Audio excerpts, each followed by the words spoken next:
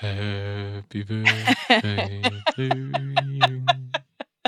Happy birthday to you. Happy birthday, dear Imogen. Wow. Happy birthday to you. Is that Andrea Bocelli? Yeah, there we go. Thank you very much. Look, I feel like I've accidentally dominated the last 2 episodes that Yeah, I've been gee. present for with my own personal news. Apologies. I promise everyone from today onwards, from tomorrow onwards. I thought it was very elaborate, and I do respect the hustle of getting engaged so that you could draw level in Fun Fact Friday stakes. That Yes. seemed like a bit of Yeah. overkill to me. Look, but, I had a word to Ted and I was like, look, I need something. What can we do here? Yeah. And now you have the chutzpah to also celebrate your birthday merely days after. I see what you're doing. It's been a big month. I've taken birthday month to a whole new level. Don't know how I'm going to top it next year. Let's get to the show. Kia ora, this is Newsable. I'm Emil. And I'm Imogen, and this is what's worth talking about. There's been a lot of talk about home detention lately. We're taking a look at the reasons how and why someone gets given it as a sentence instead of jail time. Also, spring might officially start on Friday, but it's still bloody freezing. We're chatting to a weatherman in the know about why this winter has been so cold. Fashion Week kicks off today, so how is this year's event taking on fast fashion? And lastly, we're chatting about Austria's innovative and bizarre new campaign to get people to use public transport. We've got all that coming up in a moment here on Newsable. Newsable takes time and resources to produce. Please support our mahi and visit stuff.co.nz/support. Unless you've been living under a rock, you'll know that crime and justice is a hot-button issue in Aotearoa at the moment, especially the practice of home detention. Now, theoretically, Home D is a pretty useful halfway point for sentencing people whose crime is too serious for just a fine, but maybe not quite serious enough for jail. But this is a delicate balance to strike. You know, the man who killed 2 people in the Auckland CBD in July was on home detention for domestic violence charges, and official figures do suggest that more offenders are breaching their home detention orders compared to 5 years ago. So how does home detention work? Chris Macklin is a barrister and convener of the Law Society's Criminal Law Committee, and he's here now to chat. G'day, Chris. G'day, how are we going? Good, thank you. How are you? Yeah, well, thank you, very well. Chris, can you explain to us how home detention fits into sentencing options? Are there criteria, for example, that an offender has to meet in order to get home D? Yes, there are. So there's a hierarchy of sentencing options in New Zealand, and without going through them all for your listeners, home detention is second only to imprisonment. So if you think of as imprisonment as the top end sentence, next step down is home detention. The main criteria that people would readily be able to identify with is that the court or the judge would have to be looking at a sentence of 2 years or less imprisonment before it's even considered. Chris, I mean, tell us a bit about, and I suppose this will differ from person to person, case to case, but what is it like for an offender who is on home detention? Are you monitored? Are there limitations on what you can and can't do, and sort of time periods when you can do things? How does it work? This is oversimplifying it, but the starting position is you're 24/7 at home. You know, the trick's in that name, home detention. You wear an electronic bracelet, or anklet is probably more accurate, and you have a responsibility to keep that charged and be within the defined zone of your home at all times. And then bolted onto that starting position, there'll be approved absences for things like going to the doctor. Some people will get excursions for work. There might be a program that you're mandated that you have to do. And if that's away from your home, then you'll get an approved absence for that. But any absences are going to be strictly confined in the sense that they have a purpose, has to be approved, and they have a time frame that has to be approved, and you have to go straight there and straight back. The critiques in New Zealand at the moment seem to be that there's too many serious crimes and criminal offenders are getting home detention sentences, and that it's also potentially being used as a way to reduce the prison population. What do you make of those? Given that the main statutory criteria is that the sentence is 2 years or less, it's difficult for me to accept as a criminal barrister that we're at the most serious end. But of course, if you were a victim of a crime, and we used that example earlier, domestic violence came up as the defendant or the person who's been alleged to have shot those people in Auckland. The difficulty there is, yes, domestic violence is serious, but I don't know enough about the case or the context to comment on how serious this case was. And obviously at some point in the sentencing process, the judge got down to 2 years or less imprisonment. And for someone that's made some terrible decisions or might, be young or need another chance, then whether their offending is categorised as serious or not really depends on which angle you're coming at it from. A lot of emotion gets involved in these sorts of discussions. I think something that we really need to start having a more mature conversation about in the media and generally is criminal justice. Because there's this idea that this subset of people that are readily identifiable by the decisions they make as criminals who need to be locked up and kept away. And that's just not the reality on the ground. Absolutely no doubt there's some evil people out there. There's some people whose moral compasses are so corrupted that they need to be kept away for people's safety and security.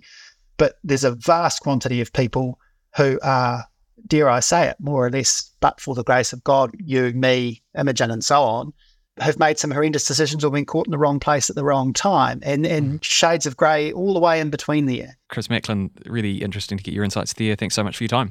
Have a great day. Austria is offering people free public transport for a year if they get a specific tattoo. It sounds wild, and we'll give you the details a wee bit later, but get in touch to tell us if there is something, anything, that you would be willing to get a tattoo for if it meant you get it for free. You can find us on TikTok or Insta, just search up Newsable NZ, and you can send us an email to newsable@stuff.co.nz.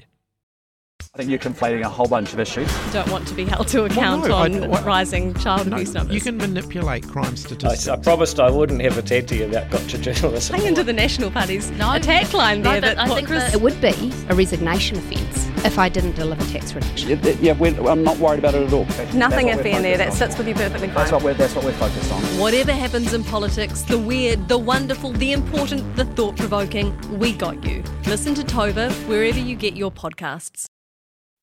Apparently, the first day of spring's on Friday, which feels like the biggest fib ever told because it's still freezing cold. And it's not just me saying that, it's not just Newsable saying that. Auckland is set to lock in its coldest August in more than a decade.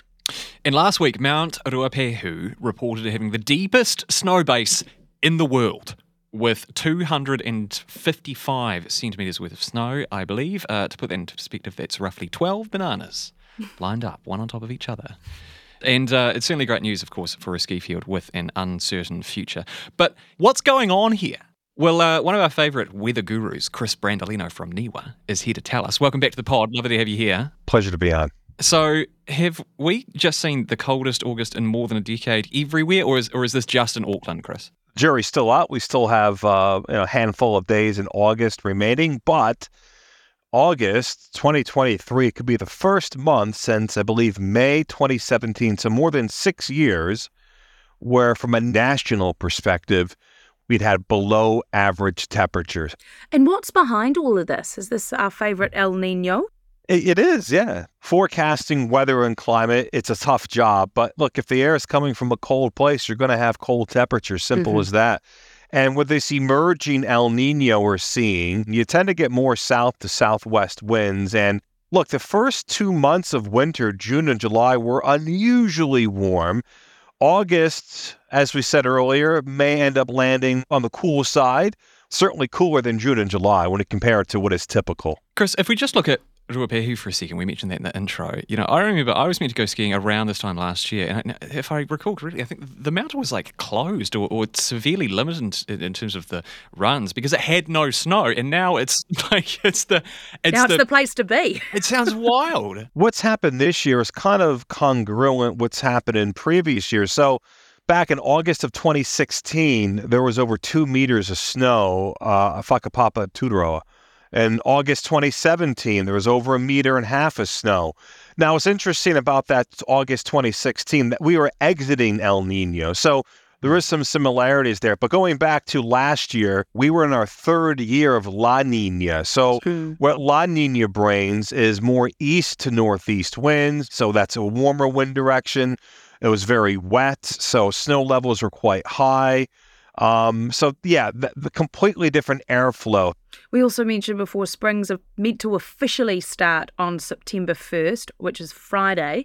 It's still freezing. Do we, right here, right now, change the date? Let's do it. Let's change the date. Should we just push it out a couple of weeks? But basically, that's for bookkeeping. If we want to understand what's the average rainfall or temperature for, say, winter or summer or whatever season, hard to do it if you're using the astronomical definition, which is typically in the third week of the month, September, December, and March and June.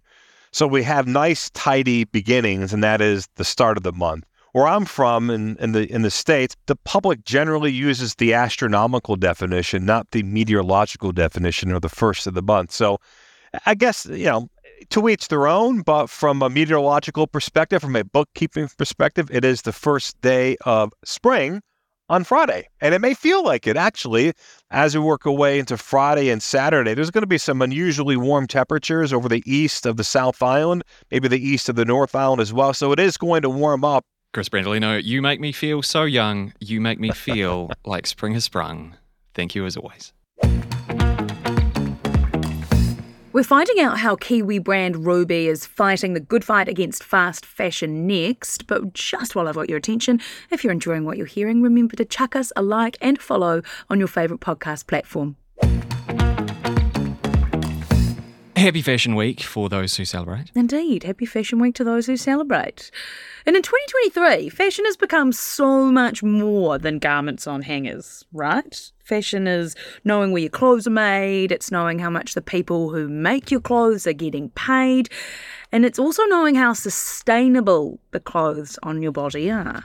Yeah, and here to chat with us a bit more about all of this is the General Manager of Kiwi label Ruby, Emily Miller-Sharma. Kia ora to you. Kia ora, thank you for having me. It's a pleasure having you on. Really interesting themes coming through here. Like, I guess, difficult economic times at the moment. So how much dedication do you think is the industry able to put into ensuring sustainability while also, I guess, staying at business?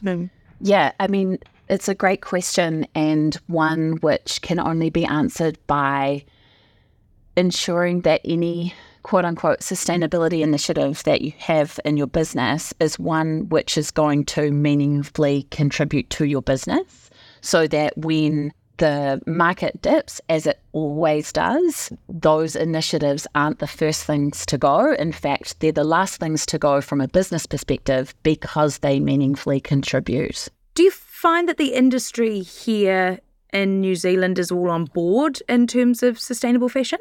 I think that you'd really have to be living under a rock to not have some aspect of sustainability consideration in your business operations.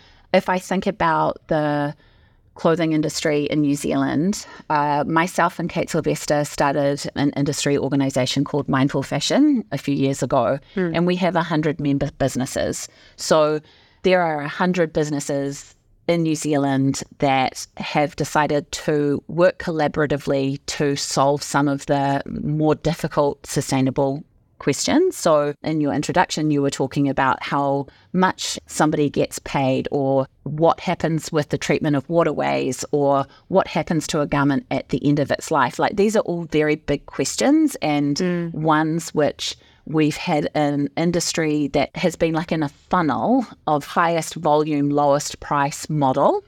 And so keeping in business and at the same time making big shifts is challenging. And what's important is that we recognize where there's the biggest areas that we can have influence and work out where by collaborating we can make the biggest difference. What does an event like Fashion Week do for the industry, and does it help in any way initiatives that you've mentioned? When I think about clothing and identity and shaping identity or reflecting culture, I think one of the really important things that New Zealand Fashion Week has done this year is they've chosen Kitty Nathan to be the opening show of Fashion Week.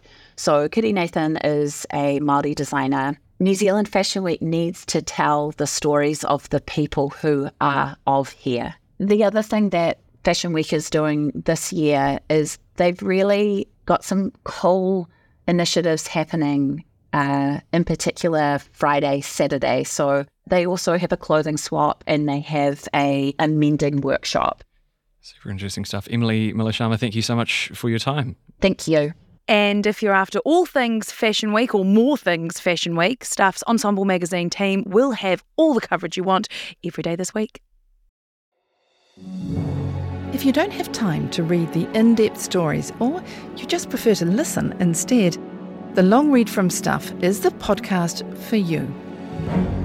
Each week we showcase one of our excellent pieces of journalism, telling important or entertaining stories from the world of crime, sport, history, culture and more. You'll also get to hear from the journalists themselves about how they uncovered the story and how it came to life. So, for your weekly dose of long-form journalism, beautifully read, subscribe to The Long Read from Stuff wherever you get your podcasts. So you are familiar, Imogen, with the cost of living crisis. Myself and every other New Zealander, yes. Every dollar counts is the mantra of the moment. So how does this sound? Free public transport for a year. You have me at free, but what's the catch? You know me so well. I could see it in your face there that this is too good to be true. And indeed, it is too good to be true. The catch is that you have to volunteer the canvas of your own body as a tapestry for corporate advertising.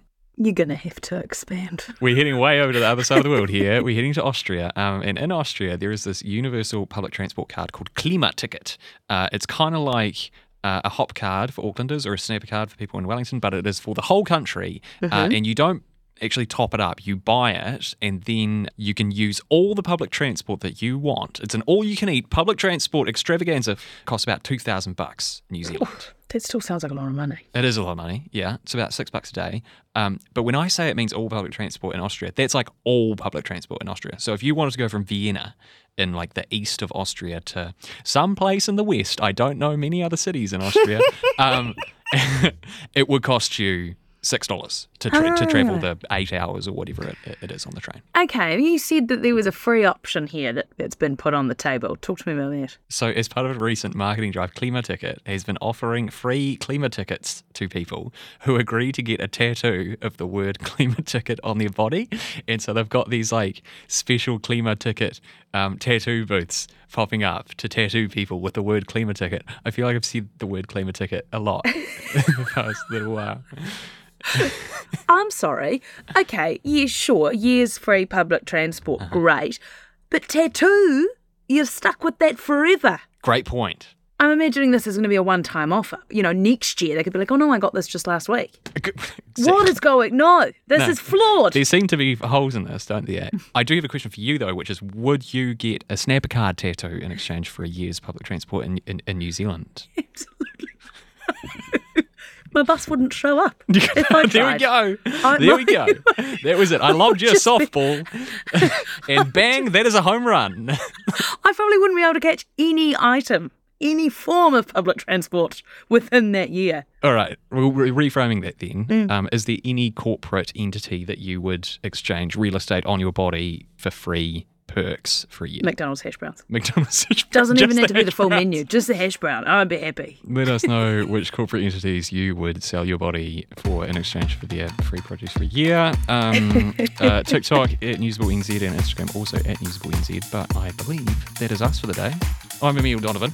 And I'm Imogen Wells. Have a great day and enjoy a hash brown. I don't know. If you like this podcast, please support our work. Visit stuff.co.nz/support.